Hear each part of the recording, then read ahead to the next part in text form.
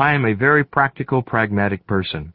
As a businessman, I spend most of my time in front of my computer screens dealing with numbers, planning correspondence and the like.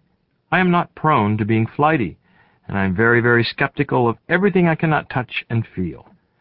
This kept me away from reading any metaphysical books whatsoever, and never found me at meetings where folks were meditating in groups, waiting for tables to rise or spoons to bend. When Kryon entered my life, there was great cosmic humor over this fact, and now I understand why.